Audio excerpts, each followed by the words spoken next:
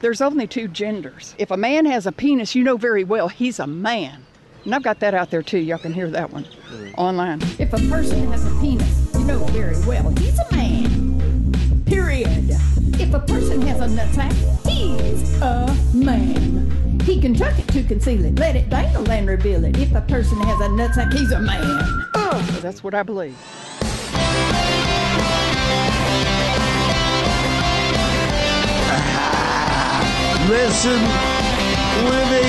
Listening to Synchronon. Sick and Wrong. Yes, you're listening to Sick and Wrong. The Sick and Wrong, the world source for antisocial commentary. God, what a bunch of scumbags. Good evening. Welcome to Sick and Wrong, the world source for antisocial commentary. I'm one of your hosts, Simon. Hi, I'm Kate Rambo. Hiya. What's the crack there, Kate Rambo?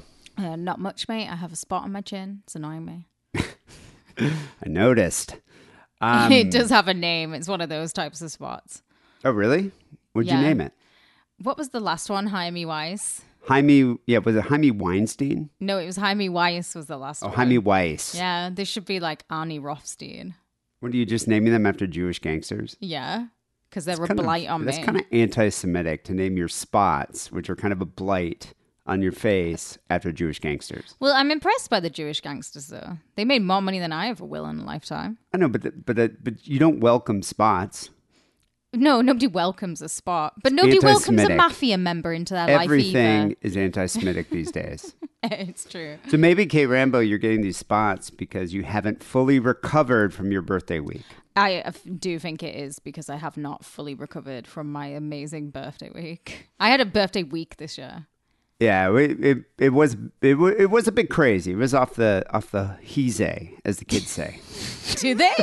How many kids do you know, you nonce? I'm just saying I'm pretty cool. I'm like one of those hip, cool 49-year-old men. Like Steve Buscemi. Hello, fellow kids. How's this going? I mean, you could hear about it. Last night, Kate and I went to an all-ages backyard event at the Poor Kids Mansion in Lincoln Heights to see a great metal show.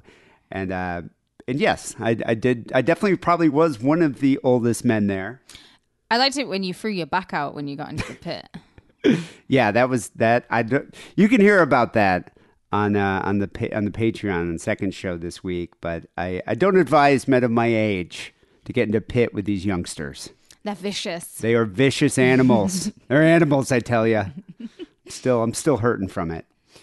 Anyway, moving on. Kate Rambo, I have a hypothetical for you. Oh, here we go. Okay, I'm ready. What would you do? What would you do if you found out that Jimmy Savile was the original founder of McCoy's Crisps, the Ridge kind? Would you still eat them? Yeah. You wouldn't even care that Jimmy Savile was like, these are my favorite crisps. I ate them pretty much after every time I committed a crime while masturbating, and that's why I made these crisps. You know what his actual favorite food was? What? Pork pies, which I think if you are insane enough to say that pork pies is your favorite food, you are a nonce. And that was a warning sign enough, because pork pies are a bit minging. They're no one's favorite food. Well, how many British people do you think stopped eating pork pies because of Jimmy Savile? None. So this wouldn't affect you. If Jimmy Savile's like, McCoy's Crisps are my favorite, you're not going to stop eating McCoy's. No, for me to boycott a company, the company has to be like perpetually evil over and over and over again. Like, I try and avoid Nestles, as we say in the North, or Nestle, if you want to be that way. I try and avoid their products. I try and avoid Procter & Gamble, and I try and Cadbury's. They're the free ones where if I'm looking at products and I turn it over and it says Procter & Gamble, then I put it back down. Even if I really want it, I'm like, I'm not buying that because they're fucking evil. All right, how about this? What if the family that started MAC Cosmetics are Holocaust deniers? Would you still continue to buy their products? That would be a hard one because MAC is my favorite makeup brand and I'm very devoted to MAC, and one day they will make a huge comeback again. But yeah, they would have to say something worse than Holocaust deniers. What if they're like, it's make-believe and it's a conspiracy that the Jews started? I feel like it's make-believe, like how makeup is make-believe. Would you still, but I mean, would that sway you to be like, oh shit, now I got to find another brand? It would put me off them slightly. I probably wouldn't, if people said, oh, I love that lipstick, what is it? I would lie. I wouldn't say it was MAC. I would say it's something else.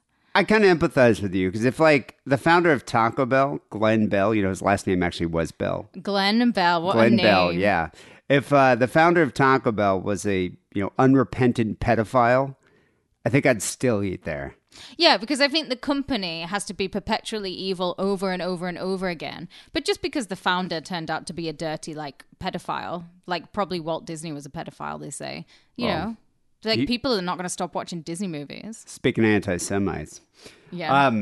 But I guess what I'm getting at here is that brands, famous brands that you've been, purchasing their items for decades now, aren't immune to having skeletons in their closets. Absolutely not. Yeah, and that's the thing. And when you do find this information out, will it deter you from purchasing their products again? So, for example, there are a lot of well-known and popular brands that were directly involved in supporting the Nazis. Yeah, I mean, Coco Chanel, Hugo Boss, VW. Yeah, they're the big fashion three. designer Hugo Boss was an active member of the Nazi Party during World War II. He produced uniforms for the SS and the Hitler Youth, sometimes using forced labor of French and Polish prisoners. I'm going to take back Coco Chanel. She was doing other stuff. Well, yeah, Coco Chanel is someone we might cover in a future show. But yeah, but she was still actively involved in supporting the Nazi regime. In a way, yes. There's a company called JAB Holdings. Have you ever heard of that? JAB Holdings. No, I don't know. JAB Holding Company. They're the conglomerate behind notable brands like Panera, Pret a Manger, Krispy Kreme, Abampane. I don't know if I'm saying that right, but... wait, just quickly. Do you have Pret a Manger? Do you have that you have Pret's in America? We don't have Pret's here. There might be Pret's in some... I think there's a Pret at the LAX International Airport. All right, because that's weird that like Pret would be thrown in with these very American brands. JB Holding Company owns them all. Yeah, and they're controlled by Germany's billionaire Reimann family. German newspaper Bild did an expose and found that the founders of JB, Albert Reimann Sr. and Albert Reimann Jr., were fervent supporters of the Nazi Party. And during World War II, they used Russian civilians and French prisoners of war as forced laborers. Making you really overpriced Pret sandwiches. I think everyone has a little phase with Pret where because you feel very bougie when you go into a Pret. It's not like going to a Greg's every day. Like you can go to Greg's every day and you can survive, but like one trip to Pret and you're in your overdraft. Like Pret's expensive. I mean the food's all right though. Good sandwiches. I do like the sandwiches, but yet and they have wine. And you're beer. supporting Nazis. So, yeah, but come on, they're German. Either they supported the Nazis or they were going to lose all their businesses. Like, I'm kind of with them keeping the family spirit going. They have made amends, trying to address the controversy through various philanthropic contributions, but still founded by Nazi supporters, as well as the very popular shoe brands Adidas and Puma. Yeah, that's a popular one. It's not going to stop me wearing Adidas, mate. Same with me. I own like several die. Pairs. Yeah. And Run DMC. I mean, that's what I think about when I think about Adidas, not Nazi supporting the Nazi Party. But it's an interesting story of these two brothers that founded those companies, which I didn't know about. And we're not going to get into, but I'm just going to do a quick summary. The Dassler brothers, Adolf and Rudolf Dassler, worked together in this shoe business initially. But then when the war hit, they kind of had to convert their university into making like weapons and munitions for the Wehrmacht. But then afterwards, Adolf went on to found Adidas, while Rudolf launched Puma. Neither brother was particularly committed to Nazism, and even despite their political leanings, they even supported African American athlete Jesse Owens during the 1936 Summer Olympics in Berlin. Yeah, supported him quietly. Like they were like, "Yay, Jesse!" No, they gave him a pair of Adidas. Oh, did they? And that's why he ran faster. But after the war, the two brothers had a major falling out. One brother ratted him out to like the Allied forces and said that he was supporting the Nazis, while the other brother ratted out him for various reasons. And then they ended up having two separate factories because they split the original family shoe factory into two separate factories. Adolf founded Adidas, Rudolf Puma in the same town. And people like, it was a rivalry. Like people used to they call it like bent necking when you look down to see which, were you wearing the Pumas or you wearing the Adidas to see who you support. Well, in Northern Trav culture, that still goes on. Like, could you imagine? I can imagine Hitler in a full-on Adidas trackie, but I couldn't imagine him in like Puma a trackie? Nike.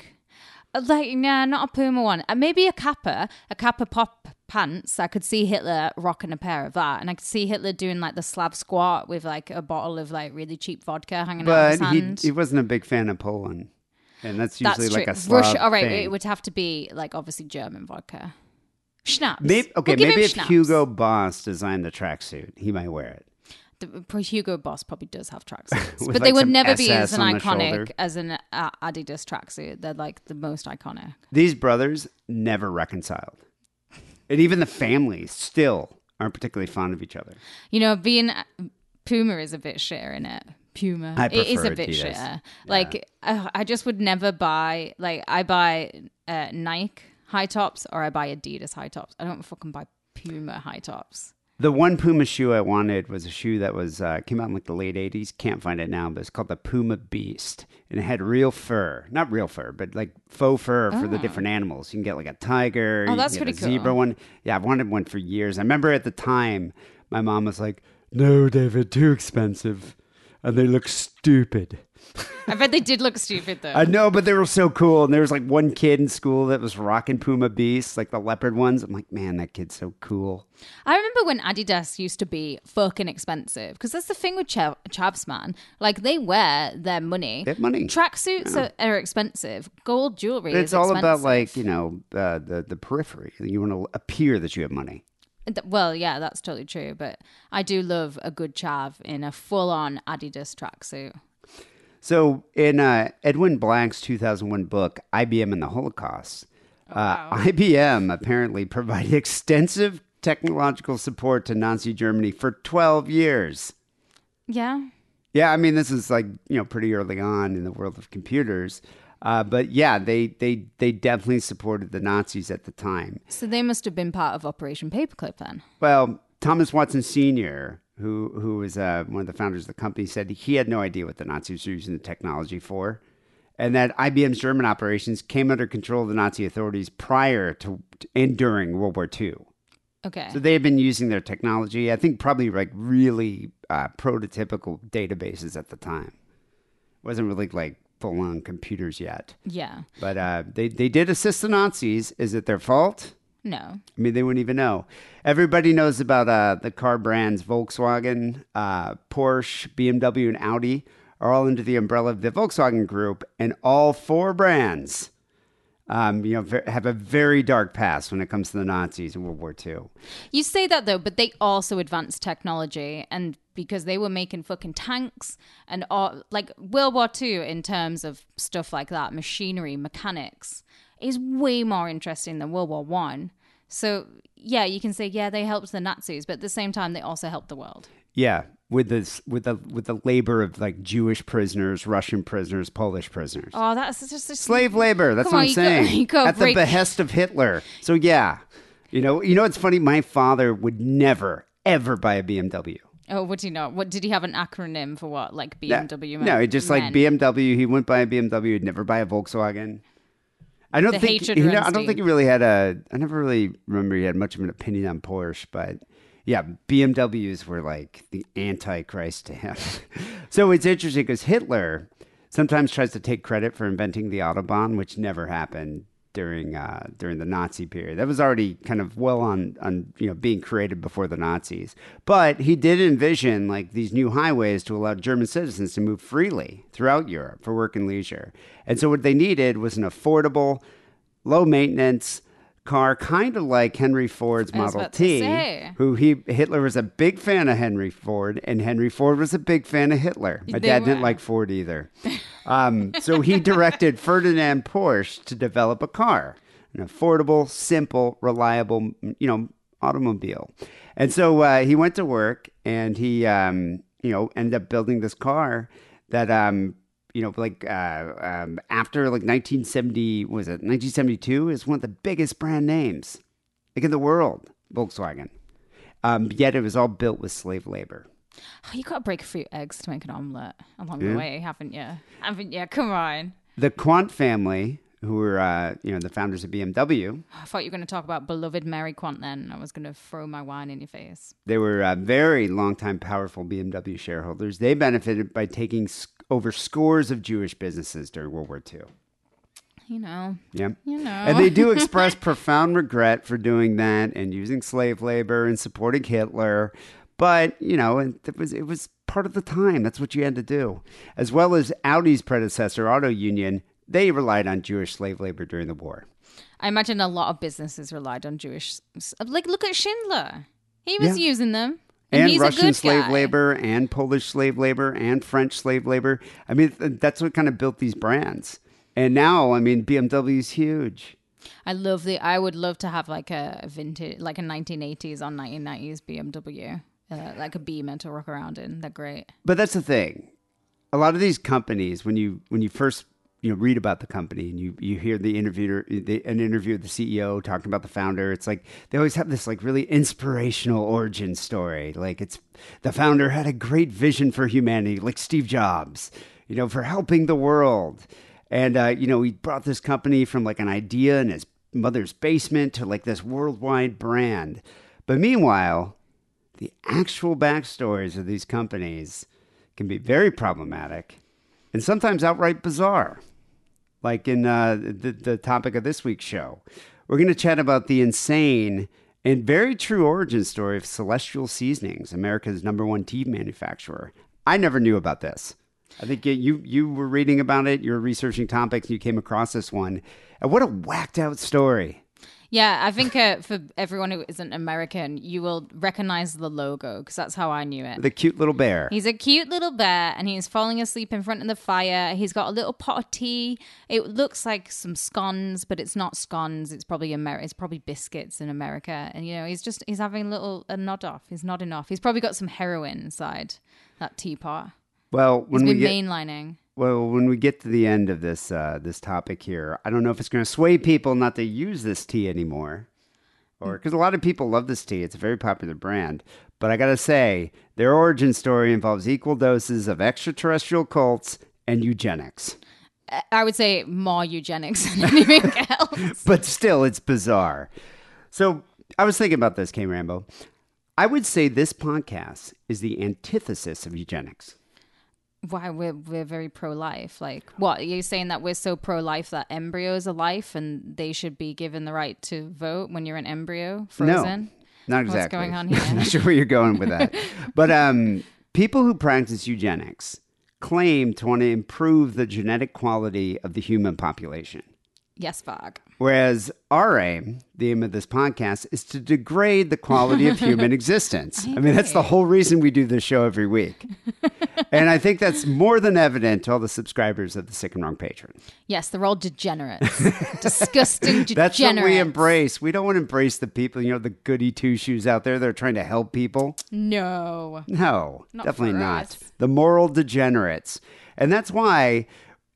all those moral degenerates, these sexual deviants that look forward to listening to this fine educational podcast every Monday, all we ask is for you to sign up for the Patreon. Sign up for Apple Podcasts and do your part to support the show. It's only $5 a month. That's not asking much if you think about it. And you're not just making a donation here. You get access to the Sick and Wrong Second Show. We do an extra show every week. And this week on Second Show, it's very action-packed, very saucy. Yeah. We get into all the details about Kate's birthday week, including our trip to the California Central Coast. We stayed over at the Madonna Inn, as well as we closely observed, not really on our own volition here, but we closely observed an intense lovemaking session between two elephant seals. Speaking of lovemaking between elephant seals, we also go into a deep discussion about how one actually does have sex inside of the rock showers in the Madonna Inn. Yes. So we get into that. Mm-hmm. All that and more on the Sick and Wrong Second Show. $5 a month, that's it. You get access to Sick and Wrong on Patreon, as well as the official Sick and Wrong Discord. Or you subscribe via Apple Podcasts. You don't even have to sign up for Patreon to hear Second Show. I also got the archives on Apple Podcasts now for 6 years. So just do a search for Sick and Wrong Podcast and you can subscribe to the archives that way. Patreon.com/sickandwrong. We do appreciate the support. So let me play this quick promo and then let's chat about the dark origins of your beloved Sleepytime tea. Hey, Sick and Wrong listeners. If you're not currently a Sick and Wrong patron, you might be missing out on special moments like this one. I prefer Jews because they're circumcised and usually lack hang-ups. We live in Sacramento, so Jews visits lack would be hang-ups. infrequent. But that's what we would prefer anyway. This is not a cuckold situation. She and I like to suck cock together, and she likes to be DP'd and wobbly H'd. So Harrison got this email randomly on Facebook and was like, yeah, I'm thinking of going to Sacramento. For only $5 a month, you can enjoy these special moments. A bonus news story, extra phone calls, and an hour's worth of outtakes every week at patreon.com/sickandwrong. Sign up today, support the show, and keep it sick and wrong. But don't you ever think... So today we're going to spill the tea in this episode, the proverbial tea. Thankfully, it's the bland and disgusting dishwater that is American tea. And I will stand on this soapbox. If you're a British person and you don't think that Yorkshire tea is the best tea in the world, we will fight. We will meet on a hilltop somewhere and fight. I gotta say, I agree with you. The tea I had when I was in England is way better than any tea that you can get here. Because it's Yorkshire. That's why, Yorkshire tea. Although I'm also from Ringtons was the big one in Carlisle. People like Ringtons a lot. Which is the one that we typically had. Plus, you showed me how to do it English style with a little bit of milk. I actually do it Scottish style. I do mine chucked away, which is where because this is what I don't understand. Where would you make a lovely hot beverage and then you put in cold milk? So you put the milk in first with the tea bag, however much milk you're going to use, although you should be aiming for a cup of tea that looks the same color as a cigarette butt, kind of caramel colored, right? Yeah, kind of that beige caramel. Beige caramel. So you put your milk in with your tea bag, and then you pour the water. And by the way, this is also the way Nigella makes it. So if anyone wants to at me, fucking sexy Nigella makes it this way. And then you pour the water in, just let it steep for a bit, and then it's good to go. And and the milk has been brought to temperature. And it's well caffeinated. That's why when I was working remote in England, I would do coffee in the morning, tea in the afternoon. Keeps you going. We need to get some. So Celestial Seasonings is the largest tea manufacturer in North America. It's based in Boulder, Colorado, which I did not know. I just think of that as like South Park world. And it attracts more than 100,000 visitors a year on their tea tour. Can you imagine the grannies on the tea tour? It's a free tour too, right? Yeah. They sell over 1.6 million cups, and each of them come with that very American inspirational message. And they rake in about 100 million a year. And they have that cute mascot. He's a bedtime bear. He's dressed in a bed shirt. He's falling asleep in front of a fireplace, bless him. But maybe by the end of this episode, you might want to punch him in the face. Or you could punch him in the crotch because he's wearing a bed shirt and he's got a little red hat on. He is Donald Ducking. He's totally Donald Ducking. And I totally think he has heroin on his little table next to him. Maybe that's what makes the tea so popular. It is. Before becoming a super evil corporation that exploits the cuteness of tired bears in an effort to corrupt the minds of mindless Americans, it had humble origins in the heads of a few flower children hippies who were one day hiking the Rocky Mountains in search of the perfect herbs. Mo Siegel, which is the most Jewish name in the whole wide world, he was making a side hustle selling an Asian herbal tea blend to customers in a local shop, and he was one of these like lofty leaf pickers back in '69. So wait, was Mo like a Jewish hippie back then? Yeah, Mo Siegel. Was I'm it here like, to pick some leaves. I'm trying to think, was it like Maury? Like Maury Siegel. Oh, I love the name Maury. I like it too. This guy seems like a Maury Siegel. We can call him Maury, but I like the name Mo No, too. Mo's great. Herbal tea was actually the new kid on this block because up until this point, all tea is harvested, still is, from a single plant. I'm going to butcher its name. I'm sorry to gardeners. Its proper name is Camellia sinensis. Yeah, there we'll go with that. Because herbal tea is not tea at all. It's the colloquial term. Technically, picking any bunch of leaves and throwing them into water is a brew. I'm a witch, so I know what a brew is. Might not know a tea, but I know what a brew is. There's no doubt that the shekel bells did start ringing in Maury's ears, and him and a few friends, they're going to cash in on this new tea trend. On a hike, they all harvested enough herbs to create 500 pounds of a blend that they called Moe's 36 herb tea. That's how you know he's the Jew. He's like, it's going to be named after me, right? We're going to name it after me. 36. No more, no less. And Mo put it that it wasn't long before they were walking into their local bank to get a business loan, wearing jeans, smelling of herbs, and armed with Tupperware containers of Moe's 36 and Sleepytime blends. So Sleepytime is one of the OG teas. So that was one of his initial tea brands, I guess. So I wonder if, like, did Mo and his crew ever get arrested for having what looked like marijuana? I bet they probably got into some scrapes. Things at Tupperware. I'm sure they had one of those like Vanagons. But as soon as like they opened it, I bet the coppers would have been like, "Yeah, on your way, lads, you hippies." Alongside one of the other co-founders, because there's quite a few co-founders, the flower name of Lucinda Seasonings, they named their company Celestial Seasonings. This sounds like a perfectly American dream come true, but you know, so did Jonestown. It did. Yes. Hello, Jimmy. They were certainly hippies, and it was certainly the summer of love. But the name Celestial here has darker and way more maddening reasons. Mo and another co-founder called John Hay were just two believers in a New Age Bible called the Urantia book. The book has it all. It's got mind control, angels, aliens, eugenics, plots to eliminate inferior races, bears in bed shirts. Was the bear part of the Urantia book? No, but imagine if it was. So, first published in 1955, the Urantia book is a 2,097-page tome. It's hailed by its advocates as the channeled wisdom of celestial beings, one infinite God, the great I Am, and billions of lesser gods. It contains pronouncements in evolution, cosmology, physics, quantum mechanics, and it does include a little snippet of a biography of Jesus that claims that he toured Rome and Greece at the ages of 28 and 29, and it was here that he would become a student of Greek philosophy, mathematics, and art. Now, I got to point out here that L. Ron Hubbard published the Book of Dianetics 1950. Yeah. Which also contained a lot of these similar elements very here. similar. There's going to be a lot of shystering. Well, I'm just going saying, on I think here. there's a lot of copying of each other, emulating each other, maybe homage. But I think this was, Urantia book was like a competing ideology to Scientology. Yeah, similar as well. Yeah. So Urantia could have several meanings to its bonkers members, like in its name, but one theory could be that Urantia, which means earth to them, when you remove the letter T in the word, it becomes Urania, and she's one of the 9 muses in Greek mythology. She's a goddess, so she's typically the muse of astronomy.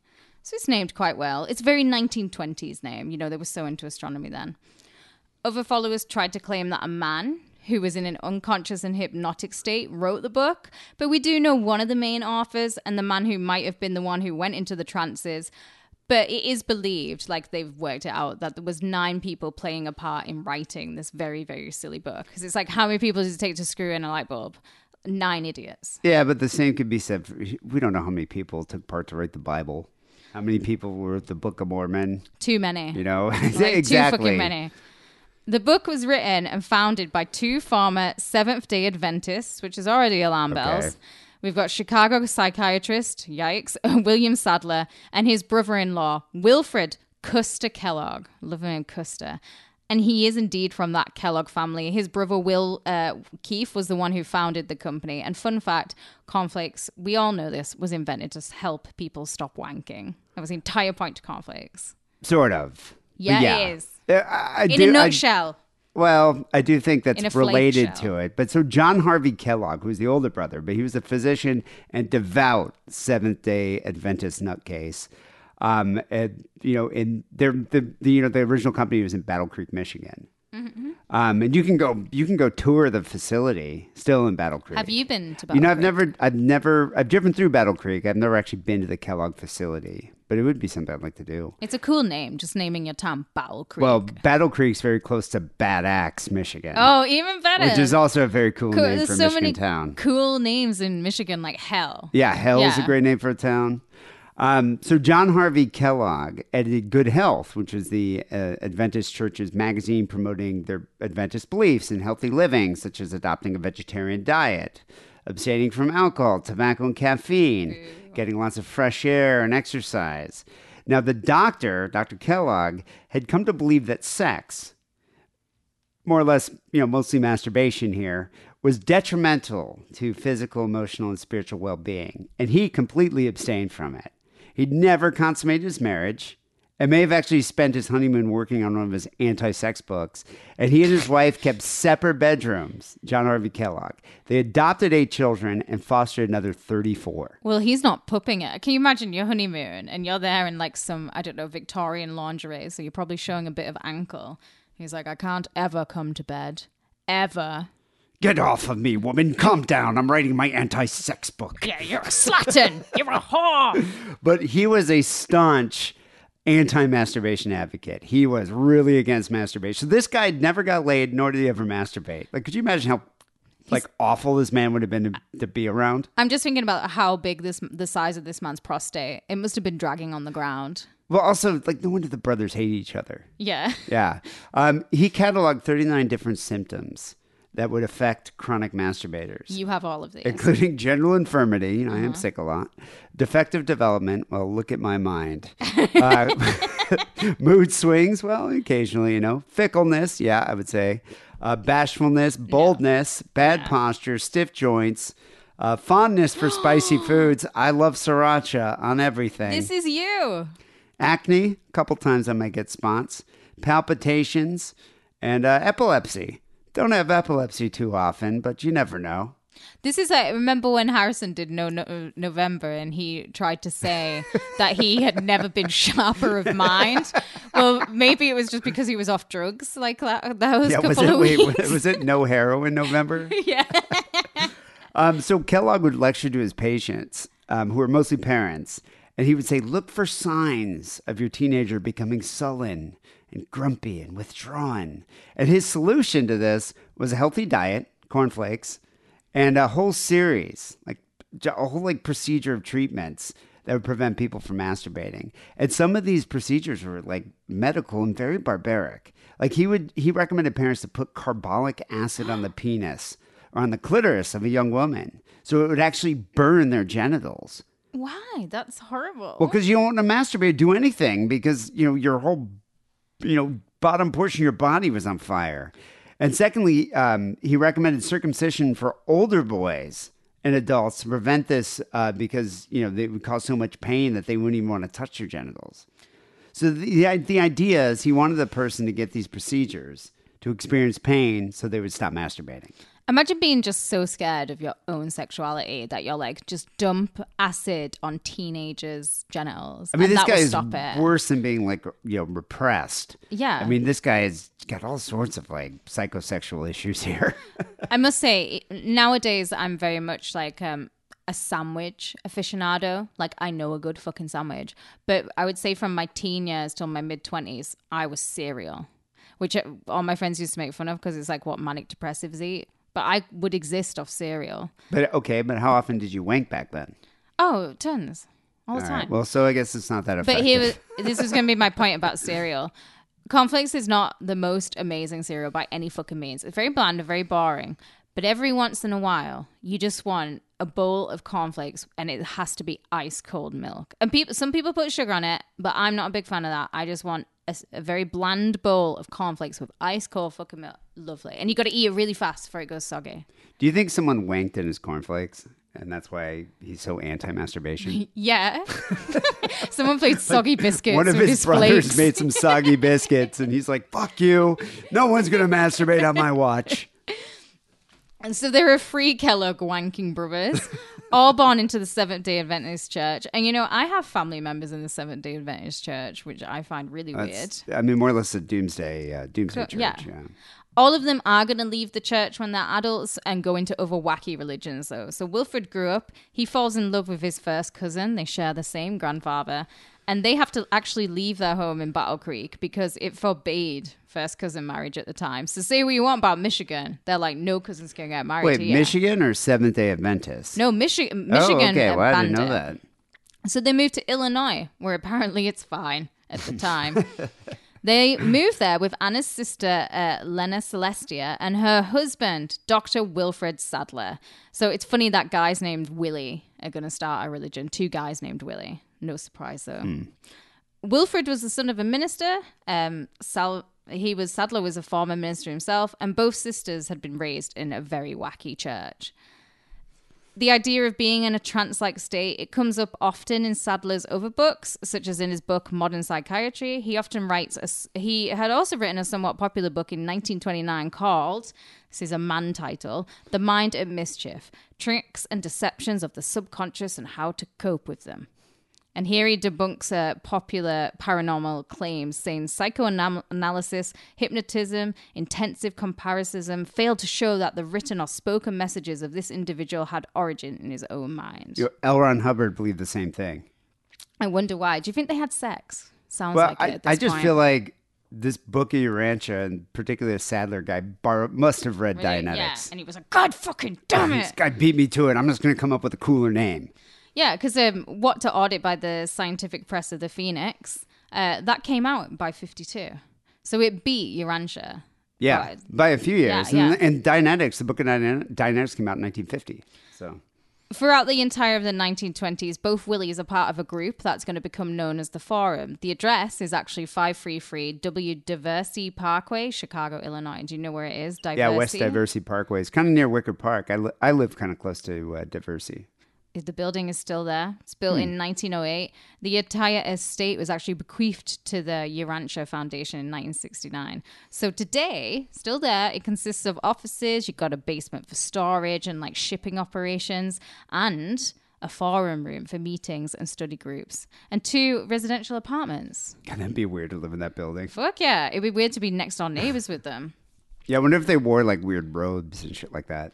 I think they just dress normally, but they do believe that there are aliens everywhere. I bet you they have a secret handshake. Got to. It was Sadler. The group is kind of full of like Sadler's friends, former Nuthouse patients, colleagues, friends to the family. They're going to meet up weekly where someone will fall into a trance and they're going to answer questions which would apparently arrive from celestial beings. That's credible. The words were in a language called Uversa, which had to be translated into Salvington and then into Satania before it could be translated into English and communicated to a human being. But somehow the Bible makes sense, you know? Well, it's kind of like, what's his name? From the Book of Mormon. He had to get those special glasses. Oh, him. Yeah, that Yeah. dude with the wig. Yeah, I'm blanking on his name right now. Joseph. Quaker? No, blanking on the name. Joseph Smith? Yeah, Joseph Yeah. Smith had to like claim that he had to have the special angel sunglasses to be able to read the text.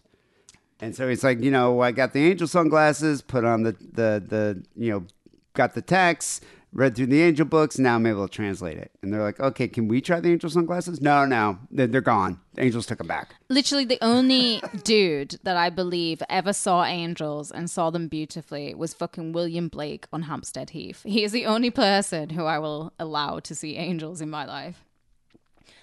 The story goes that the forum group continued to develop its questions, and often the answers would come in the form of fully written papers, and this is going to be the first collected Urantia book. The closed group of about 30 people agreed not to share the papers with anyone else, and eventually the group's going to grow to 486 people, and the core of the book is produced from 1925 to 1935 in exactly the same way. Like somebody falls into a trance and then they like translate it. Well, that's interesting. So they were like putting this book together back then. So that was before Dianetics.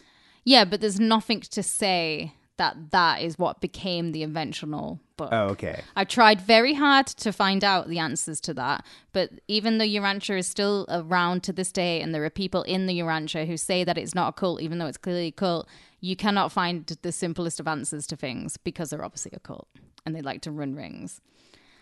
After the very last part, the third part was received, and there were small revisions made. Sadler's son, Willie, who's also known as Bill, he wrote a draft introduction, but he's denied this. And then, luckily for them, the real introduction was received.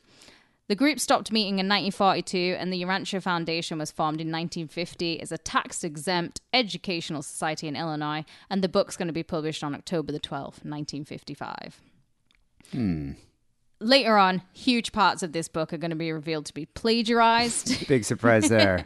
Much unlike this podcast, though, where we say thanks to our sources. So I just want to give a thanks to writers Chrissy Stockton, Megan Giller, and Orphan Marta Gardner, as well as the Daft Urantia website itself. Thank you. So the first free part of this very heavily dense, and it does take a dense head to read it. It's very much like the Bible. I got tired reading it, and I went through like all three parts. It describes a complicated universe with invisible seraphim and spirits and semi-spirit beings of all sorts.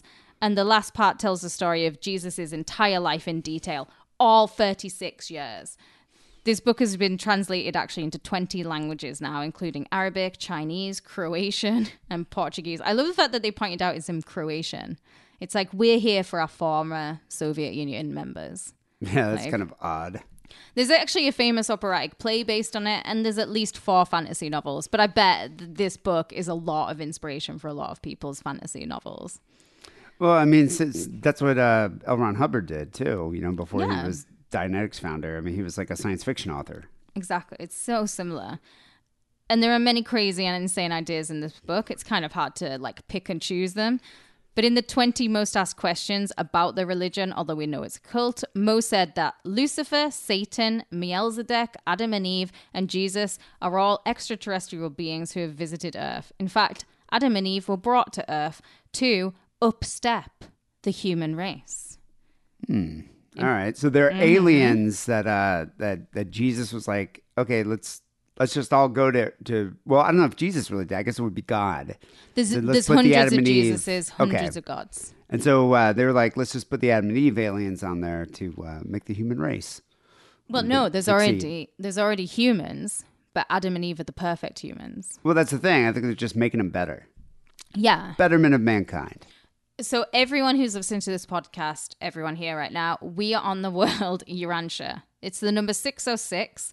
But there have been many, many sons of God like Jesus on many different planets because there are a billion worlds. And when evolution is complete, each of these worlds will have 100,000 local universes with 10 million inhabited planets within them.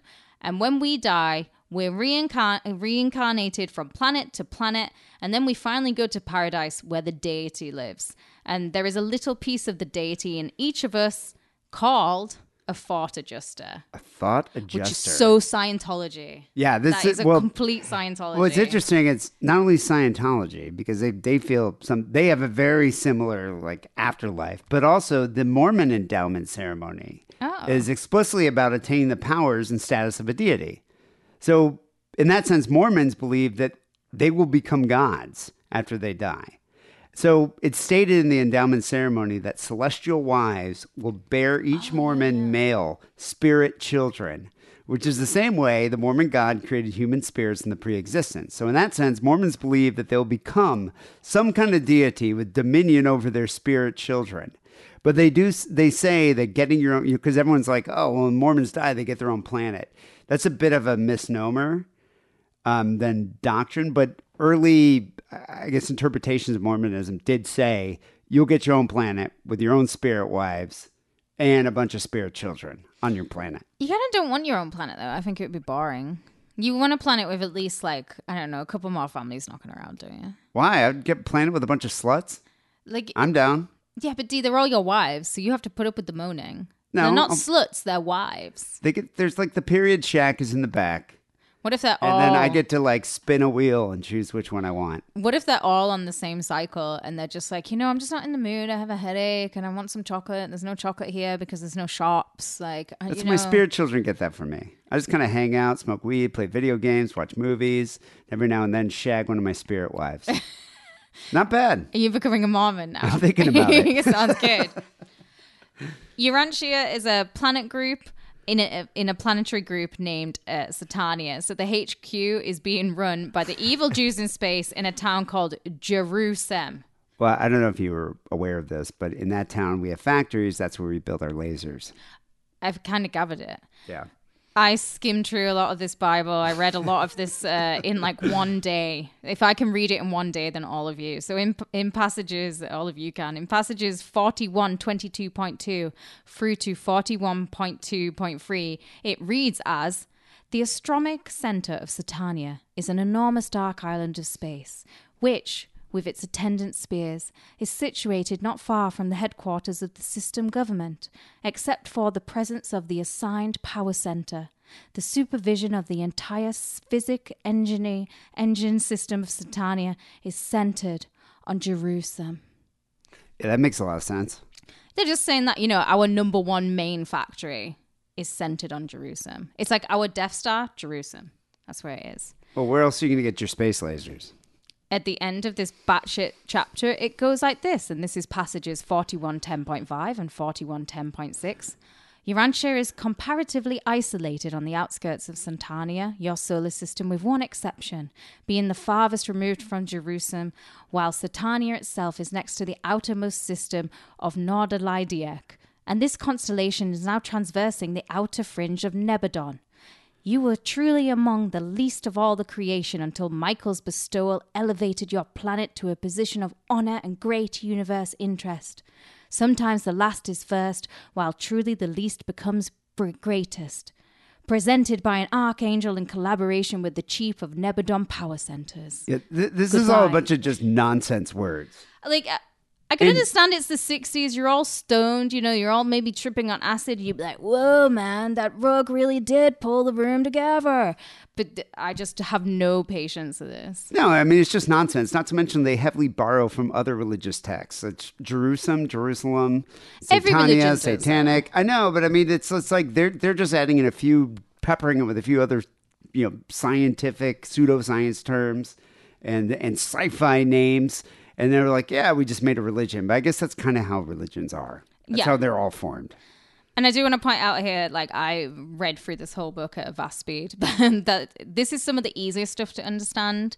And it was also very easily debunked by science at the time of the book's publishing, which is crazy to me because when you think about like the advancements in technology and science from the 1920s to the 1950s, it was like another industrial revolution. It's crazy. Yeah, but I mean, it's like, how many scientists were actually part of this Urantia cult? A lot. It's like a lot of scientists are actually part of the beginnings.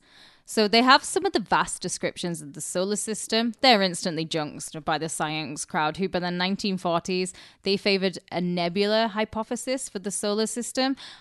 I cannot cliff note this. You don't make me. Just Google it. It is easy to read on Wikipedia. The book does not support the Big Bang Theory, but what religious book does? I don't think any of them do. Yeah, I think they all kind of tie it in. Yeah. There's other stuff about the way that Mercury spins. They say that birds are magnetic, species evolving from single-cell mutations, and, we're actually really close neighbors with the Andromeda galaxy. All of this is super popular in the 1920s, much like spiritual mediums and going into trances. But by the 40s, as the world's going into war, frivolous things kind of put to one side, so it's like largely like debunked, forgotten about. And they like cover it up too. Well, I can imagine. I mean, it's like now we got more serious things to focus on. Yeah. And so we're just gonna practice the religions that have been around for a few hundred years. Followers pick either one of the other arguments. So either the science was wrong at the time, but that does not mean that the moral message of the book is wrong, or this is the better argument. The science simply hasn't happened yet. Come on. The cognitive dissonance for all religions is just shocking. But this one in particular, it's just laughable. But one of the sciences in the book that the followers probably believe in, and Sadler certainly did, was eugenics. Which was popular at the time. Super popular. Yeah. I was telling you that there's a bit in Red Dead Redemption 2 when you're riding into like a super big western town and there's a guy on a corner and he's like got all these eugenics pamphlets and he gives you them and you can sit and read it. My mate Anthony just fucking shot him. I let him live. But Anthony was like, I've got no room for this in my game sphere. Sadler's interested in race eugenics. So it's a field of study that seeks to remove inferior kinds of people from the gene pool. One of his favorite books before the Urantia book was Madison Grant's The Passing of the Great Race, which says that Nordic people are the ideal human race. Sounds like someone else we know. And getting rid of other races would enable us to get rid of the undesirables who crowd our jails, hospitals, and insane asylums. Racial hygiene theories like this are obviously going to go on to like have a huge rise in popularity at the time. This is going to culminate in obviously the Nazi Party in Germany, and then a little sprinkling of a Holocaust. Yeah, Adolf was definitely very influenced by this book. Fuck yeah! So in The Passing of the Great Race, Grant proposed this rigid system of selection through the elimination of the people who are weak or unfit, who they deem weak or unfit. Social failures, as they were called. And this would solve the whole question in about 100 years, so just 1 century, because that would enable us to get rid of the undesirables. So the individual, these undesirables, could be nourished, educated, protected by the community during their lifetime, but they must be sterilized so that their line stops with him. I want to point out here that Hitler got the entire idea of sterilization from America. Well, probably from this book. Well, America at this time, in your sanatoriums, with disabled people, all the Downies, were all being sterilized. And Hitler was like, that is such a popular practice at the time. Yeah, he was like, that's such a good idea. I'm going to take that. Well, because they felt that, if they didn't do this, future generations are going to be cursed. You're going to keep perpetuating these undesirable genes. So they feel this is a practical and merciful as well as an inevitable solution of this problem. And it can be applied to an ever-widening circle of social discards. I'm a social discard. Well, I think people of, people who listen to this. my ethnic background might say I'm a social discard. But it begins with the criminal, the disease, the insane, and then extends gradually to other types of social discards that may be called weaklings rather than defectives, or worthless race types, or maybe worthless religions. It just depends on who's calling the shots here. Now, Grant advocated restricted immigration to the U.S. through limited immigration from East Asia and Southern Europe. He also advocated efforts to purify the American population through selective breeding. Is he like a senator, like a Republican senator? Because he could be. He sounds a bit like Little Varg as well. Well, I don't know, but I mean, this sounds like the Republican Party right now. Yeah. Limiting immigration from the South. But, I'm sure some of his ideas if he did a speech right now at CPAC, I think a lot of people would be applauding. Yeah. He served as the vice president of the Immigration Restriction League from 1922 to his death in 1937. He also passed several anti-miscegenation laws, notably the Racial Integrity Act of 1924 in the state of Virginia. But by 1937, his fine tome, The Passing of the Great Race, had sold 17,000 copies in the U.S., and the book had received many positive reviews in the 1920s. But his popularity started declining in the 1930s. Among those who embraced the book, and the central message here, was Adolf Hitler. And so I think that didn't sit well with a lot of Americans. So even though the book had sold, it was kind of popular in the 20s, by the time the Nazis rose to power, World War II was happening, they're like, yeah, I don't know if I really want to read this book or be associated with Adolf Hitler. But Adolf Hitler wrote to Grant to personally thank him for writing the book, and he referred to the book as my Bible. Yeah, I bet there was so many idiots in the 1930s who were like, this generation has become so woke. I just want the eugenics back. Well, this is Bring kind it of back. This is the same thing. The Passing of the Great Race focuses on the race suicide, and so I think there's a lot of QAnon people, a lot of Republicans that subscribe to the white genocide conspiracy theory. Yeah. That there's a genocide of the white race. And that's kind of what this book appeals to. So white supremacists still quote from it to this day. I mean, they're not the smartest of knives in the Definitely drawer, not. are they? But I mean, it's just shocking to think that a founder of religion who subscribed to these type of theories, actually had a following. Yeah. So in the Urantia book, a bunch of angels state that around 500,000 years ago, 6 colored races arrived on Urantia, which is Earth. So they were red, orange, yellow, green, blue, and indigo. So red is the purest, and indigo is the most diluted. So this is all laid out in paper 51. It says, these secondary races are the peoples that are missing on certain worlds. They are the ones that have been exterminated on many others. It is a misfortune on Urantia that you so largely lost your superior blue men, except as they persist in your amalgamated white race. The loss of your orange and green stocks is not of such concern. The more backwards humans are usually employed as laborers by the more progressive races. It would not prove beneficial for the higher strains of Urantia mortals to mate with the lower races. Such as unwise procedure would jeopardize all civilization on your world. The inferior and the unfit are largely eliminated. It seems that you ought to be able to agree upon the biologic disfellowshipping of your markedly unfit, defective, degenerate, and antisocial stocks. I really like this space voice that you're using. Like, is this like from Star Trek? Like, No.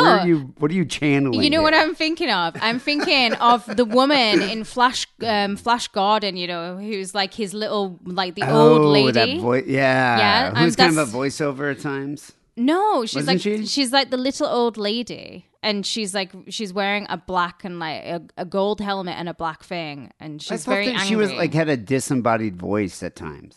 No, she's like a Maybe little. I'm thinking of something else. She kind of looks like Ruth Gordon, but it's not Ruth Gordon. That's who I'm picturing in my mind, who I'm trying to be. Well, it's not- really working to like put me in, set the scene here. Like, even with the mistakes, it works for me. This process happens on every planet when Adam and Eve appear, but on Urantia, it did not go according to plan. Adam and Eve messed up somewhere. So, having failed to achieve race harmonization by the Adamic technique, Part 2 begins, the local universe section of the book, where it tells us you must now work out your planetary problem of race improvement by other and largely human methods of adaptation and control. This is a book about eugenics. It's a religion about eugenics. By paper 70, it's stating, biological renovation of the racial stocks, the selective elimination of inferior human strains, tend to eradicate many mortal inequalities. So, compare that to the world's most boring book, Mein Kampf, where Hitler writes, the demand that defective people be prevented from propagating equally defective offspring represents the most human act of mankind. You know, I knew Hitler didn't make that up. He got totally plagiarized. Sadler wasn't Hitler, but he's obviously a huge fan of eugenics. Under the tutorage of Dr. John Harvey Kellogg, yes, the man who invented the cornflakes so we wouldn't wank, and who was also a huge fan of eugenics, Sadler was one of the most well-known psychiatrists of his era. He was working at the very famous Battle Creek Sanatorium, which still exists to this. The building Yeah, does. no, the building still Yeah. exists, but it's obviously not in operation. No. Famous guests of this sanatorium included Thomas A. Edison. The A stands for Alva, never forget. I love the name Alva. Amelia Earhart, Clyde Barrow's personal favorite, and another anti-Semite, Henry Ford. And the lesser known now, but was very famous in his day, Irving Fisher, who actually helped set up the Race Betterment Foundation with Kellogg, aka eugenics. So the goal of the foundation were to call attention to the dangers which threaten the race. So if it's not white to these very, very white men, although ironically Fisher can be a very But Jewish name. It can be Jewish, but it also can be a Gentile name. Yeah, then it's not German. right. White is right for them. So as I mentioned before, eugenics actually was very popular at the time, a popular theory that a lot of Americans, particularly white Anglo-Saxon Protestant Americans, but a lot of them at the turn of the last century were obsessed with it. And they're obsessed with the purity of the white race. So eugenics was a pseudoscience. And this pre-genetics were like, they thought that there are certain traits, personality traits, behavioral traits, would be passed down in a manner similar to blue eyes or brown eyes, which is just, that's completely debunked and not true. And we know it's bullshit today.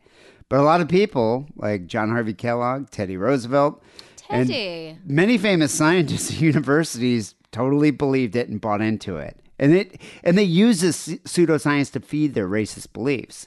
But it was also an era when there were like a lot of immigrants coming to the U.S. Yeah. I mean, they're extremely foreign to these people who are already living there. So like you had Eastern European Jews, you had Irish people, you had Southern Italians, you had people from the Balkans and Greece coming here. And so many white Americans felt that these people would never be considered American. They would never assimilate into mainstream America, and they would pollute our pure white genes. It's like so the American ridiculous. gene pool. Because these people are immigrants. Like, some of my family were like some of the first people to like fucking rock on over. It's like, you guys are all... You were white immigrants. Like, there's immigrants from we're all mutts. Scandinavia, but I'm talking immigrants from Greece, immigrants from the Middle East. But this is what's ridiculous about being white, though, is like, whites are mutts. We're like we're an amalgamation of fucking everything. Like, there is no such thing as a pure white bloodline because it doesn't exist. We're the biggest mongrels of everyone.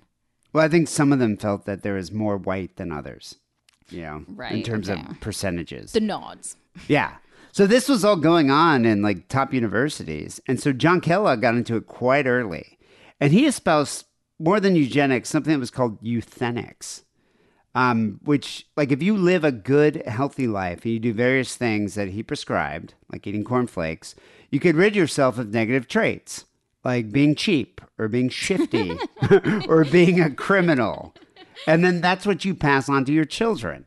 Eat your cornflakes, kids. It's a really good marketing tool. Think about it, though, where if you invent something that's very bland, not the greatest thing that you're going to wake up and want to eat every day, but if you say to your child, this is going to make you a better person, then every parent in America is going to buy that. Well, why do they buy into Christianity? Or any religion, for that matter? Yeah, I'm just saying that it's a great marketing tool for cornflakes in general. But very few eugenicists believed in euthenics, and they would all ridicule John Harvey Kellogg behind his back. Chinny reckon over your cornflakes, John. But they always took his phone calls because he had a great deal of money, mainly from his cornflake, dividends there. So he funded a foundation for race betterment, and he founded 3 huge national conferences on race betterment. Wow. 2 were in Battle Creek, and one was at the San Francisco World Fair in 1915, where hundreds of stars, were there to talk about eugenics. Even Booker T. Washington, which is odd. I only know Booker T. the wrestler. Who's Booker T. Washington? He was like a famous, writer at the time, and educator. But he arrived to lecture and have a symposium on eugenics and euthenics. So it was a negative aspect of John Harvey Kellogg's life, because the man did do some great things, but at the same time, he did have some pretty whacked ideologies like euthenics, as well as like his attitude towards sex and sexuality.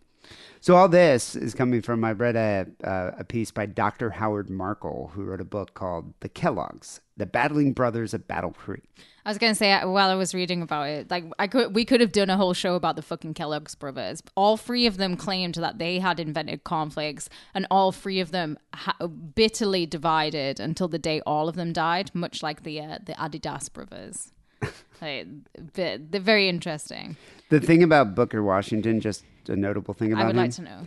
He was African American. But he's a scholar, so I can see him wanting to go to see what all these like white pricks were saying about why. But there was also like, But I mean, like people like Marcus Garvey. Yeah, I was about to say. Yeah, Marcus Garvey believed in racial purity, but for black people. Yeah. So I don't know if Booker T. Washington, was in that camp, but I mean, he must have had, a thought or sentiments on eugenics. He was going there for crack.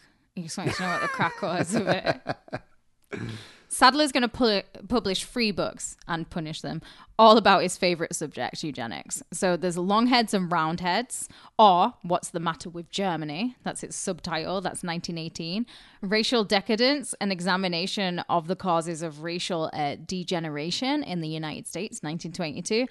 And The Truth About Hereditary in 1927. The Urantia book echoes the ideas presented in these books, and in some cases, it just reproduces the text word for word. In Racial Decadence, he expresses, amongst other things, that the unfit should be sterilized, that morality is hereditary, and that some races are more moral than others. I wonder which one. In The Truth About Hereditary, he writes that marriage between races is to be deplored when one of the races would be as inferior as compared with the other, which happens to be the biological fact as concerns the white and the Negro races in this country. Wait, so the white and the purple and the red and the yellow, they all can't intermix? No. Reading like two shows recently about books with the word negro in the title. Like it's just happened. We've fallen on our sword. It's how it goes. It's of the time. Yeah. Remember his lovely wife, Lena. Well, she wasn't so lovely after all. She delivered a speech she had written to the Illinois Federation of Women's Clubs in 1932 titled, "Is the Abnormal to Become Normal?" And she also published a collection of racist essays called A Decade of Progress in Eugenists, which include Charles Davenport, who was part of founding the Race Betterment Foundation. So it's just a cesspool of people with just horrible, terrible, and like horrific ideas. Well, it's nice that he found a counterpart that believed in these awful theories. I bet they had hot white missionary sex. The overall meaning is calls for a mandatory sterilization law and says that if we do not practice good eugenics, ultimately this monster will grow to such hideous proportions that it will strike us down. If we practice eugenics correctly, she continues, we'll eliminate at least 90% of crime, insanity, feeble-mindedness, moronism, and abnormal sexuality, not to mention many other forms of defectiveness and degeneracy. Thus, within a century, our asylums, prisons, and state hospitals would be largely emptied of their present victims of human woe and misery because white people never commit any type of crime. But can you repeat this in German? With your she arm was outstretched? American, I know but yeah. So you would think that these very obviously racist and terrible ideas would age out by the time of the hippies and their free love, their bare feet, their socialist ideals, peace to all mankind bullshit when they're hitting the streets. Well, not for Mr. Maury Mo Siegel. He wrote of the Urantia book in You've Got to Read This Book. 55 people tell the story of the book that changed their life. Wow, what a claim. He says, after I read it, I was not concerned about who had written it or how it had been written because it was so powerful. Like, what kind of fucking blinkers have you got on, Mo? Jesus. Mo is now the current president of the Urantia Foundation. He holds a weekly study group at his house, and he discovered the book in 1969, the same year he starts hiking up the Rockies for herbs. In fact, the text was a major reason that he decided to find and name it Celestial Seasonings. I wonder what dirty hippie was like, dude, I'm reading this book, man. You gotta borrow it. It's fucking great, man. It's like all these red people. Little did he know what would happen. There's a rug that ties it all together. Mo said, after studying the teachers in the Urantia book, I knew that it would feel selfish and wasteful to simply focus on material success. So as a young man, when I began thinking of what I could do to make a living, I immediately turned to the health food industry. The ideas in the book were the inspiration for the uplifting quotes that we print on the side of our tea boxes and on our tea bag tags. Well, I mean, that's kind of right place, right time, because a lot of people there, not only were they, following just weird cults and bizarre religions, they're, susceptible to it. It was also the era of the health food era. It's like it was making that comeback with The Source, Father Yo, and all those betterment restaurants and vegetarianism. And so it was good timing for this guy. But you got to think, so the tags on the side of the box, right? The very American things. We don't have that in Britain where it's got a little inspirational quote. So I'm surprised that they don't say things like, add milk to make it white. You will not replace us. Yeah. The South shall rise again. Oh, this is a favorite one. Blut und Boden. That's a thing that white supremacists say. It means blood and soil. White lives matter. To be on the side. Yeah, I'm surprised they don't have it in some kind of brush script. Jews will not replace us. By the way, enjoy your tea. Yeah. Or I think they should just go with my favorite. Look away, Dixieland. Which Elvis gets a free pass for singing Dixieland. I think he's just nodding, giving a nod to he's a his Southern fans. He's allowed to do it. In the 20 most asked questions about the book, he's careful to say that all persons are equal in the sight of God, and that race should become irrelevant, but there's no getting around it, Mo. You're fucking racist. Come on, quit backpedaling, Mo. So he writes in the 20 most asked questions on the Fellowship website, illness and disease result from evil and cause suffering. Unfortunately, several factors hinder progress towards the development of a disease-free world. I wonder what they are, Mo. He said the laws of genetics are immutable and form the physical cornerstone of evolution. At the present time, mankind loses about as much progress as it makes by ignoring eugenics. This is the modern world, Mo. And this is 1970 at this point. This isn't 1920s. Oh, no, this is recent. This is on the 20 most questions. So he's got this for the world to see now. You can view that now, 2024. Okay, so that's what I'm saying. It's like, this is something he wrote recently. It's on the website, so he's still standing behind it. Doesn't matter if he wrote it 20 years ago or like 5 minutes ago. It's on the website. He stands behind it.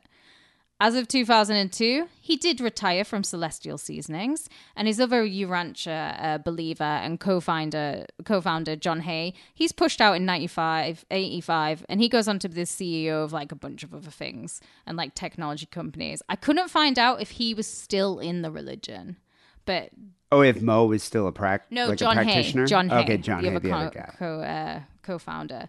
Since 2000, though, the company has been part of Hain Celestial Group, and this is a massive multi-billion-dollar corporation, and it includes like a lot of European and American brands. So some of the American brands I don't know, but there's like Arrowhead Mills, Maranatha, Spectrum Nationals, Linda McCartney, Sunpat Peanut Butter, New Covent Garden Soup, and Command, and then Jason. I don't know what. Yeah, Jason I don't know is. all of those, but Linda McCartney, didn't she do a whole line of vegetarian products? Yeah, Kinda she like does. Amy's? Very British, and like the New Covent Garden soup. But that's like a soup in Britain I would always get. It's like a little fresh soup. You've had it when we've been in Britain together. So Celestial pretty much invented an entire category that we now all take for granted, and this is what you were saying before. It's natural health foods, and they do it very well. How Good, which rates packaged food products, said that Celestial's products receive a great ratings, which means that in terms of social and environmental impact, the company is 85% better than any other food produced in the United States. It's health food. I can imagine that. Like, think of all the heavily processed food in the U.S. This company has a $1.8 billion revenue, and like mega billion corporations, it is not without its controversies. Some of these include that Hain has been cooking their own books, they've not been paying dividends, the company routinely sells itself to pay its own debt, which is shady at best. But we all know that companies do this, come on, don't we? In 2018, the Securities and Exchange Commission filed a complaint in federal court in Brooklyn, New York, that alleges from at least 1998 to 2002, Hain had fraudulently backdated stock options granted to company officers, directors, employees, and they were concealing millions of dollars in expenses from the company's shareholders, which is a little bit bigger than being fucking shady. Yeah, I was about to say, what an upstanding company doing well, just bettering, the betterment of society here. Despite the good reputation of its products for being organic and highly healthy, the company has been the protagonist of a controversy that hurt consumer confidence since around 2013. Every year there's like a little lawsuit against them. 2013 they're sued. They're accused of falsely labeling its brand as organic. 2015 it was forced to pay consumers in compensation for false labeling, as some of the brands failed to meet the minimum requirements to be considered as organic. Celestial was also accused of falsely labeling products, including Sleepytime tea, as being all natural, even though they allegedly contained pesticides. I'm going to butcher this word because I've never heard it before. Propocolor, which is in Sleepytime Kids Goodnight Grape Tea, is a bad actor chemical, meaning that it's toxic, carcinogenic, or it produces known reproductive or developmental toxicants. Good luck to the kids there. And that's what you're feeding your children. In February of 2023, they were found to be in violation of FDA regulations regarding mislabeling of children's food, and an ongoing lawsuit is still in the work. Like these people just aren't letting them lie.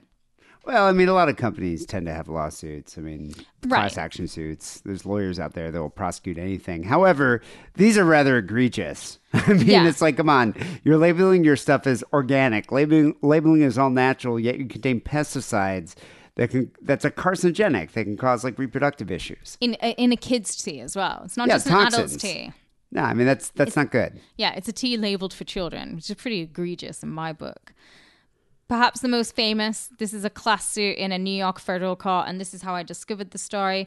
And it alleges that it misled parents into believing that its premium baby foods are healthy, nutritious, and non-toxic when they actually contain undiagnosed, dangerous levels of lead and other toxic heavy metals.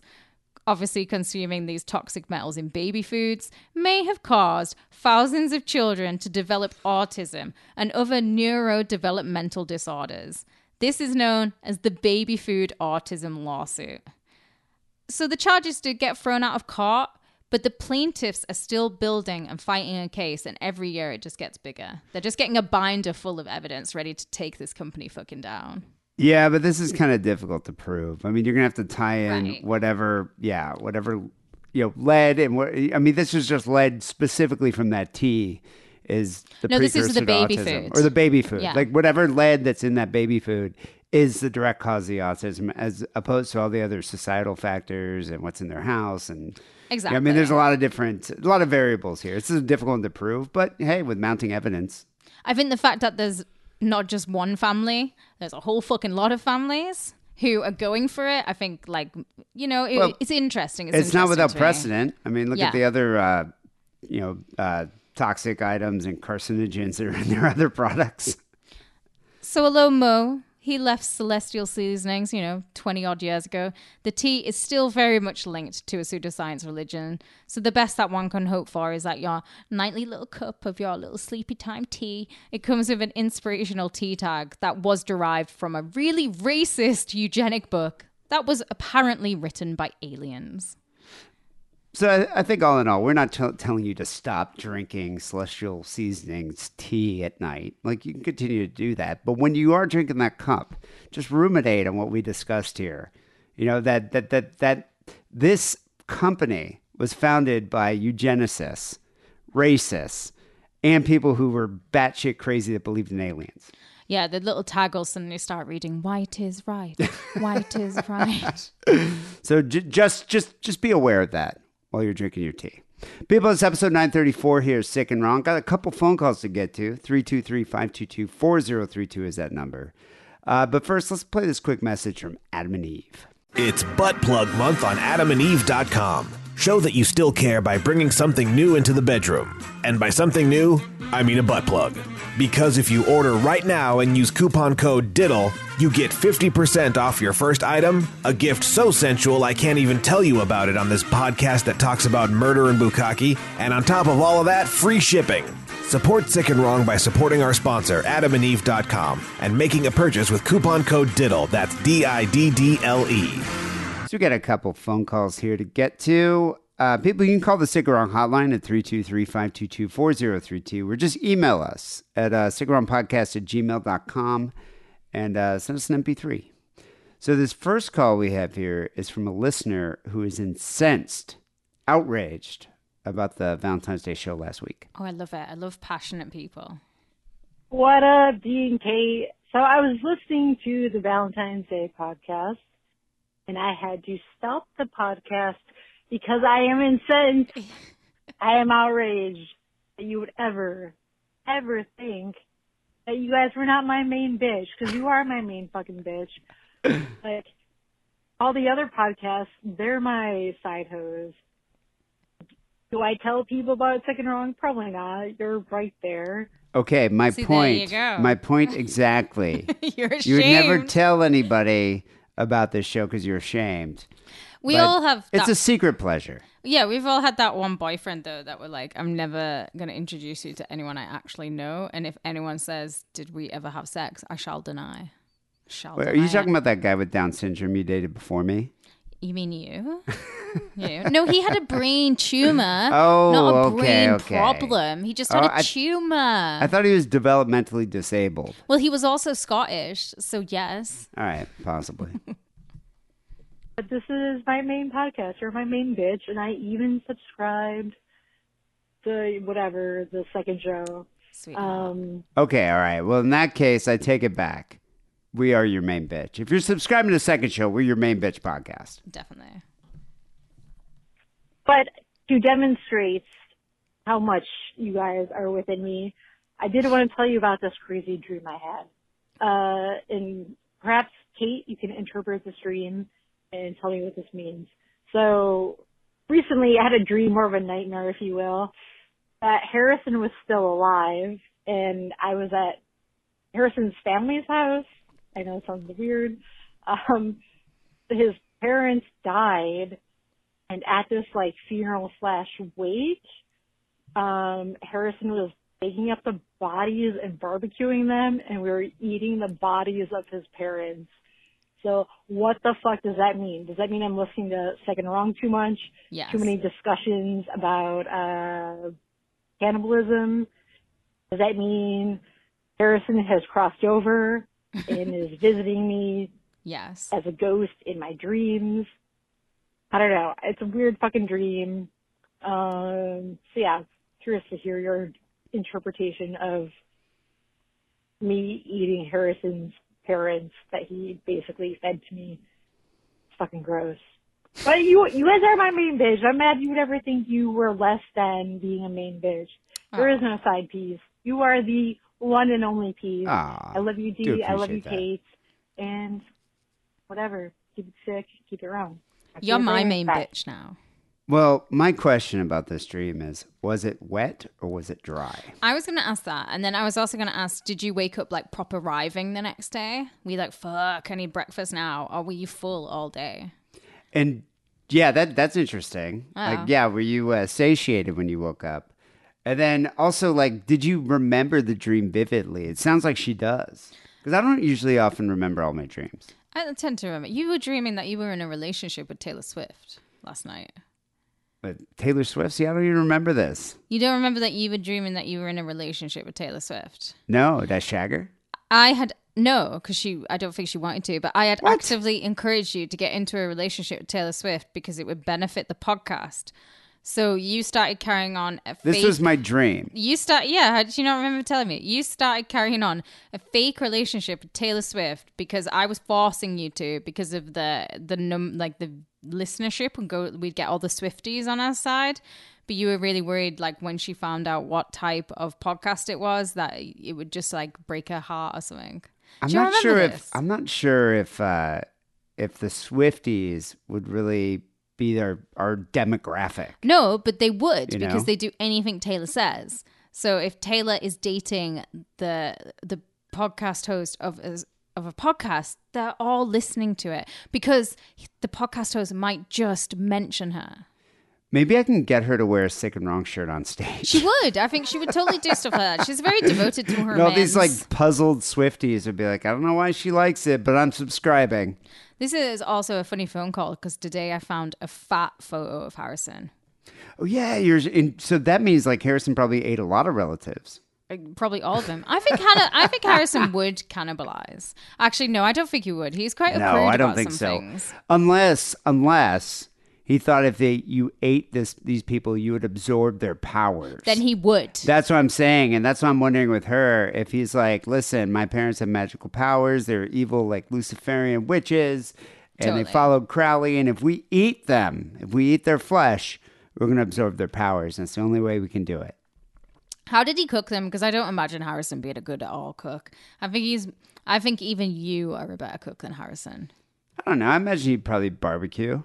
I was just throwing shade at you then. Yeah. You just deflected it. Like a No, master. I doubt I'm a better cook than Harrison. I think you are.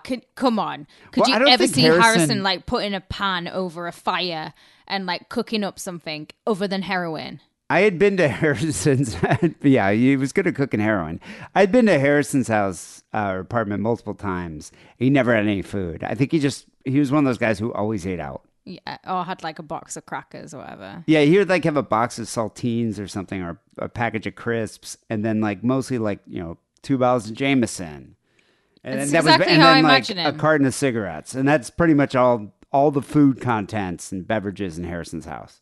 I know he really liked energy drinks. He was super all about the energy drinks because I asked him once about moving to Britain because it was just when the sugar ban came in. He was like, it's going to be really difficult for me. Because he can't have He sugar. needed a rock star. Yeah, rock star. But yeah, I think he was trying to get you to absorb their powers. Or maybe it's like an aphrodisiac. Bit of both. Yeah, it could be both. It could be both. I think the weird thing here is, why are you dreaming about Harrison?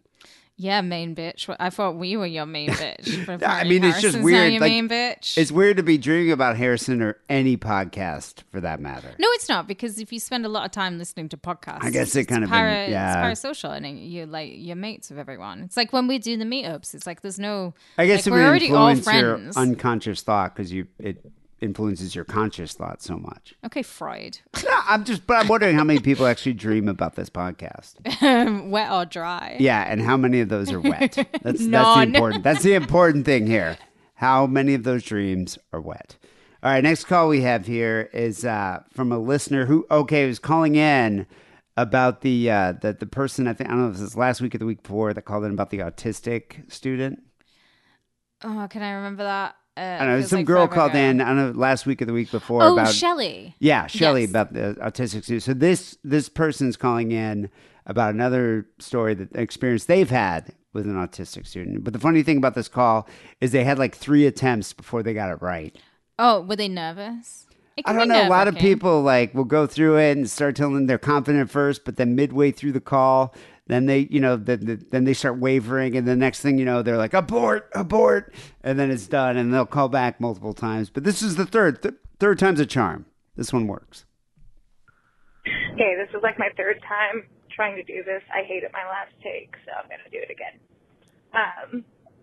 The last story reminded me of the time I was in high school. So our autistic kids were segregated into these little separate rooms. Good. They had like their own classrooms and everything, and there were these Like in 2 the rooms basement? that were like they were chill out playrooms kind of. There were like bean bags and blocks and stuff in there. And one morning I was late to school, and so the hallways were empty, and I was walking to class, and I walked past these rooms, and there is one of the probably 6'4", 250 pounds autistic kids jerking off in one of the bean bags directly across from the door, and there's a teacher sitting in the far corner of the room just like looking at her phone, not really paying attention or not looking. I don't know if she knew it was happening. I don't know. What was she knew. What was the autistic kid looking at? Was he looking at you as you're walking by? Like I'm thinking like Silence of the Lambs. Like Clarice Starling was walking by, and then the guy like threw the jizz on her. Like, was it something like that, or was he just staring off like 1,000 yards, staring into space? Having sex on a beanbag is really, really difficult. A beanbag share. Well, yeah, it's got to be better than a waterbed though. I think it's on par. I would never do it again. So I kind of freaked out, and I called my dad, and I was like, Dad, there are retards jacking off. I don't know what to do. And he came up to the school, and we talked to the principal together, because I was like, Your dad is cool. I think your dad was like, this is going to be the best day ever for me. Yeah, but I wonder if the dad was just like, God damn it, retards jacking off in my school. I'm going to the president. I bet the dad was like chilled out about it and be like, you know what? I didn't have much to do today. This is going to be my thing. I mean, do I today. would be, if I was a dad, I would be like, yeah, we're going to deal with this. Going This straight is going to be an incredible conversation. I'd actually probably go to like the student council meeting and To bring talk it up about there. it. Yeah. Yeah. And have like diagrams. Of course, I'm You know, surprised Exhibit you A. You already have them in your phone, handy just now. Handy. Handy. look, I don't want anyone to get in trouble. I just don't think it's appropriate. I didn't want to see that, and I feel like he could be put in danger. You know, I was like a 16-year-old trying to be like woke about it because, you know, I didn't want to be like, look, I don't want to see autistic children jerking off at me every day. What a snitch. I don't think she's a snitch. I think I also would have been like, how can I waste school admin time? How can I get back at some of these teachers that I don't like? I'm going to be like, this has traumatized me and it's all your fault. And if you don't set things right, suing. Yeah, right. You would have been recording this on your phone to watch it later. Right. So During alone time. in my last With your year, celestial tea. in my last year of school when I was 16, I did go to a grammar school. So there was very tight uniform laws, very tight. Okay. I like that. And if you broke the tight uniform laws, you would get into trouble, and you wouldn't have to do traditional detention like after school, sit right lines. In your lunch break, they would make you do something. So what I did in my lunch break was I would go and sit on rotten.com. That is what I did. So they tried to take that away from me. So school became my number one fucking mortal enemy. But I got around them because I got the IT teacher, because I started wearing jeans to school, which was unheard of. Nobody wore jeans to school. Yeah, what about, did you have like those uniforms or the short skirts? Yeah, I was also, we were supposed to wear skirts, but then I started wearing boys' trousers. And then... Wait, were you were you a they them at that point? No, it's just fucking cool. I was wearing trousers to school. No, but Other were girls you started wearing questioning your trousers gender to school. identity is what I'm asking. No, but everyone started wearing the trousers to school, and it was forgotten about. They were like, girls can wear trousers to school. So then I was like, well, I'm in my last year of school. I'm not going to buy a new pair of school pants. I have jeans. I'm just going to wear these black jeans with my Dockers, and it's going to be fine, because by this point I was a goth. It wasn't fine. This is such a bratty story. But they tried to take away my rotten day. So I usurped them. I went to the IT teacher. You didn't have a phone. How were you looking at We had a computers? We had computer rooms. Okay, so you were on there looking at. Could you look at porn? I'm surprised it wasn't blocked. It was blocked, but I told the IT teacher that I needed to go on these sites because I needed it for my drama GCSE, and he just fucking let me. And we were really good. We were buddies. Would that have worked if you're like, I need to go on Pornhub? Pornhub didn't exist back then, did it? Or whatever, porn sites. There's lots of porn sites back then. No, I was still a bit too innocent. Like, I might have been on rotten.com, but I was still innocent. I was on, like, Find a Deaf and Rotten, but, like, doesn't mean anything. But anyways, I usurped the school, and then they tried to give me detentions, but I just got the IT teacher to say that I was doing detention in the computer room, sat on Rotten. And that, fuck him. I'll wear jeans to school if I fucking want. So you were like non-binary before it was cool. I actually was, and I was wearing eyeliner, and they used to every Monday I had to take my nail varnish off in front of my teacher, and it just got to the point where he had a bottle of nail varnish remover in his like desk drawer, and I had to take my nail varnish off in front of the whole, like in front of everyone. Wait, did the other kids have to wear uniforms, or could they wear jeans too? No. So you were just breaking the law. I was breaking the rules because I'm finishing school. What's the point in me buying a new pair of school trousers when I have a pair of jeans? Like, I'm saving money here, people. Yeah, but there's a uniform. Like, would they send you home? Fuck them. No, they'd give you detention in lunch break. But you get to wear the jeans. I wore the jeans every day for a year. And you get detention for a year.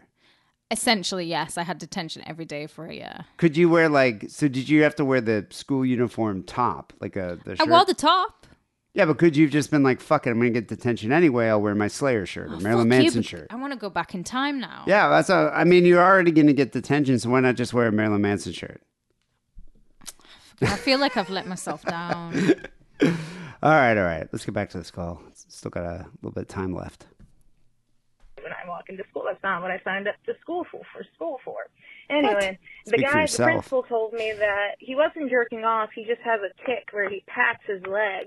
And I was like, oh, with his cock in his hand? Yes. Because I swear to God, I think of this autistic child's cock so fucking often. I see it in my dreams. I see it when I close my eyes. This was nearly fucking 8 years ago. And I still see this kid's cock. You've been traumatized by dick. And, yeah. Anyway, that's my sick and wrong story. All right. Hate this. All right. Bye. All right. Question here. Are those dreams about this autistic guy's cock wet or dry? Because that's the question. That's what we want to know.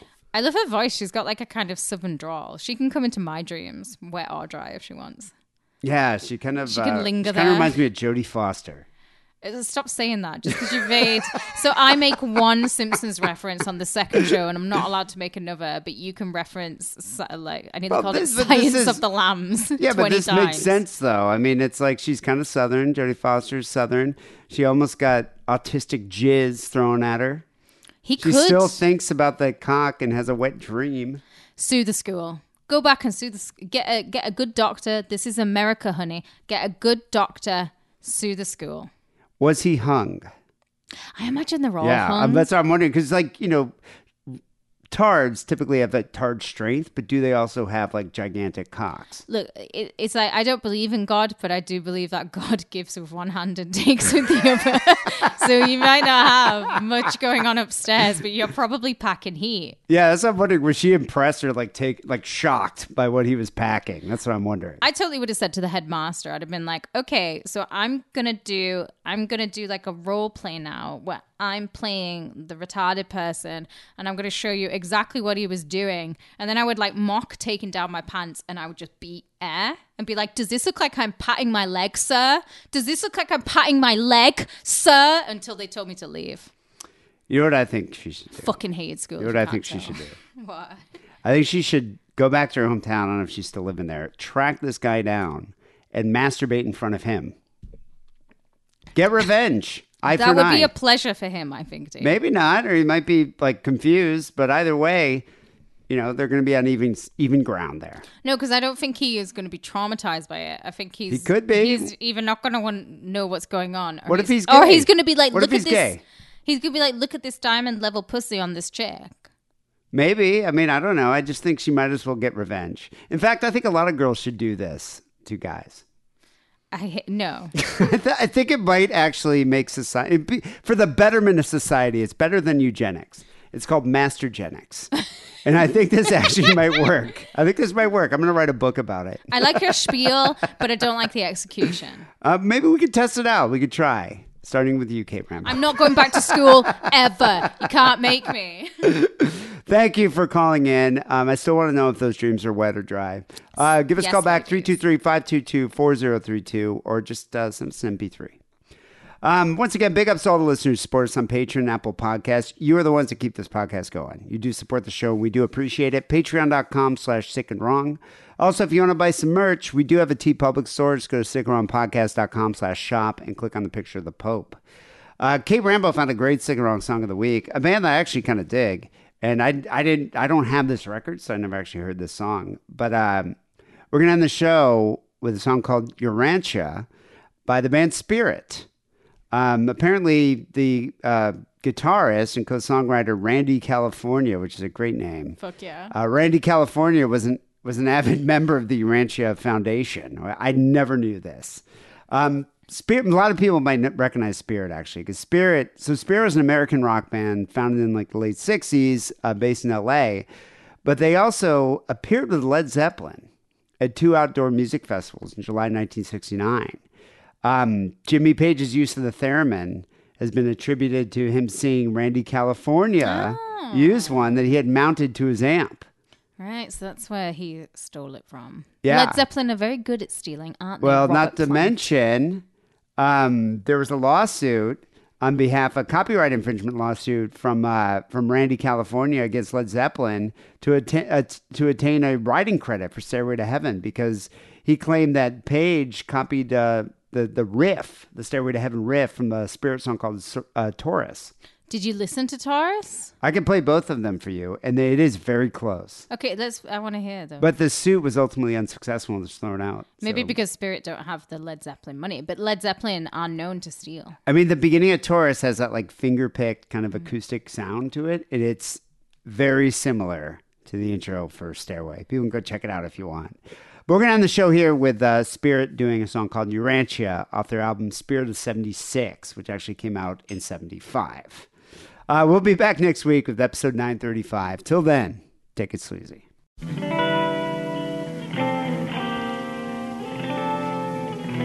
want to let you know that the name of your planet is Urantia.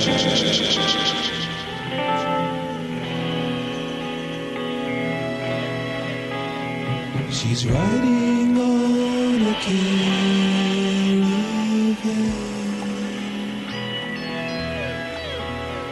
I'm walking on an earth cold land. But sometime soon Urantia will begin. It's time we start playing in the sand.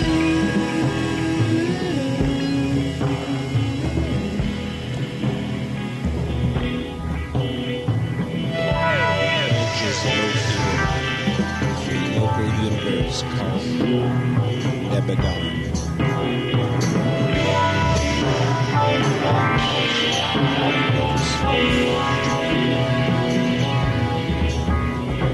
Goes in my life and she choose.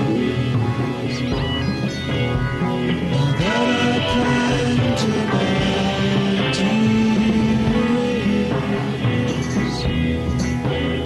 through that glass lost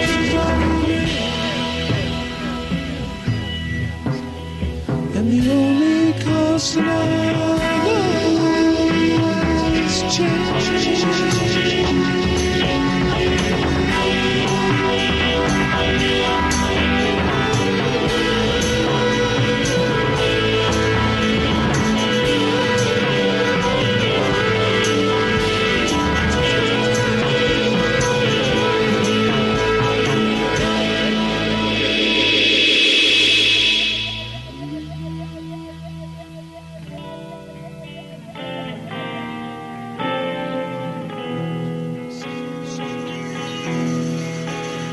she's riding on a caravan,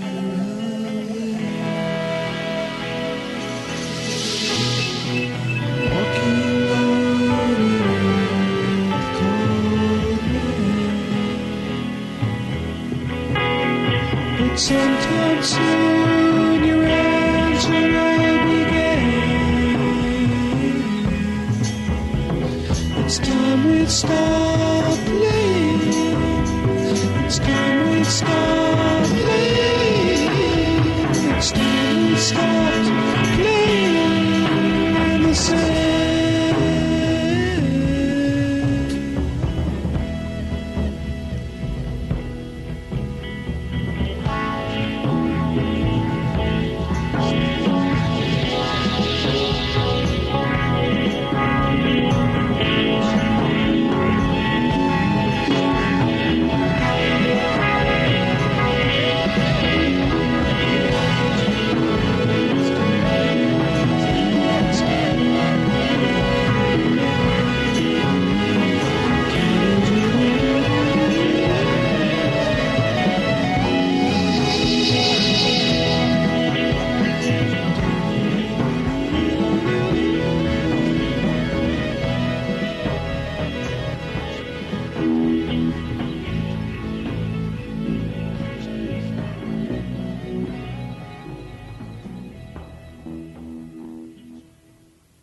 God hates Australia, land of the sodomite damned.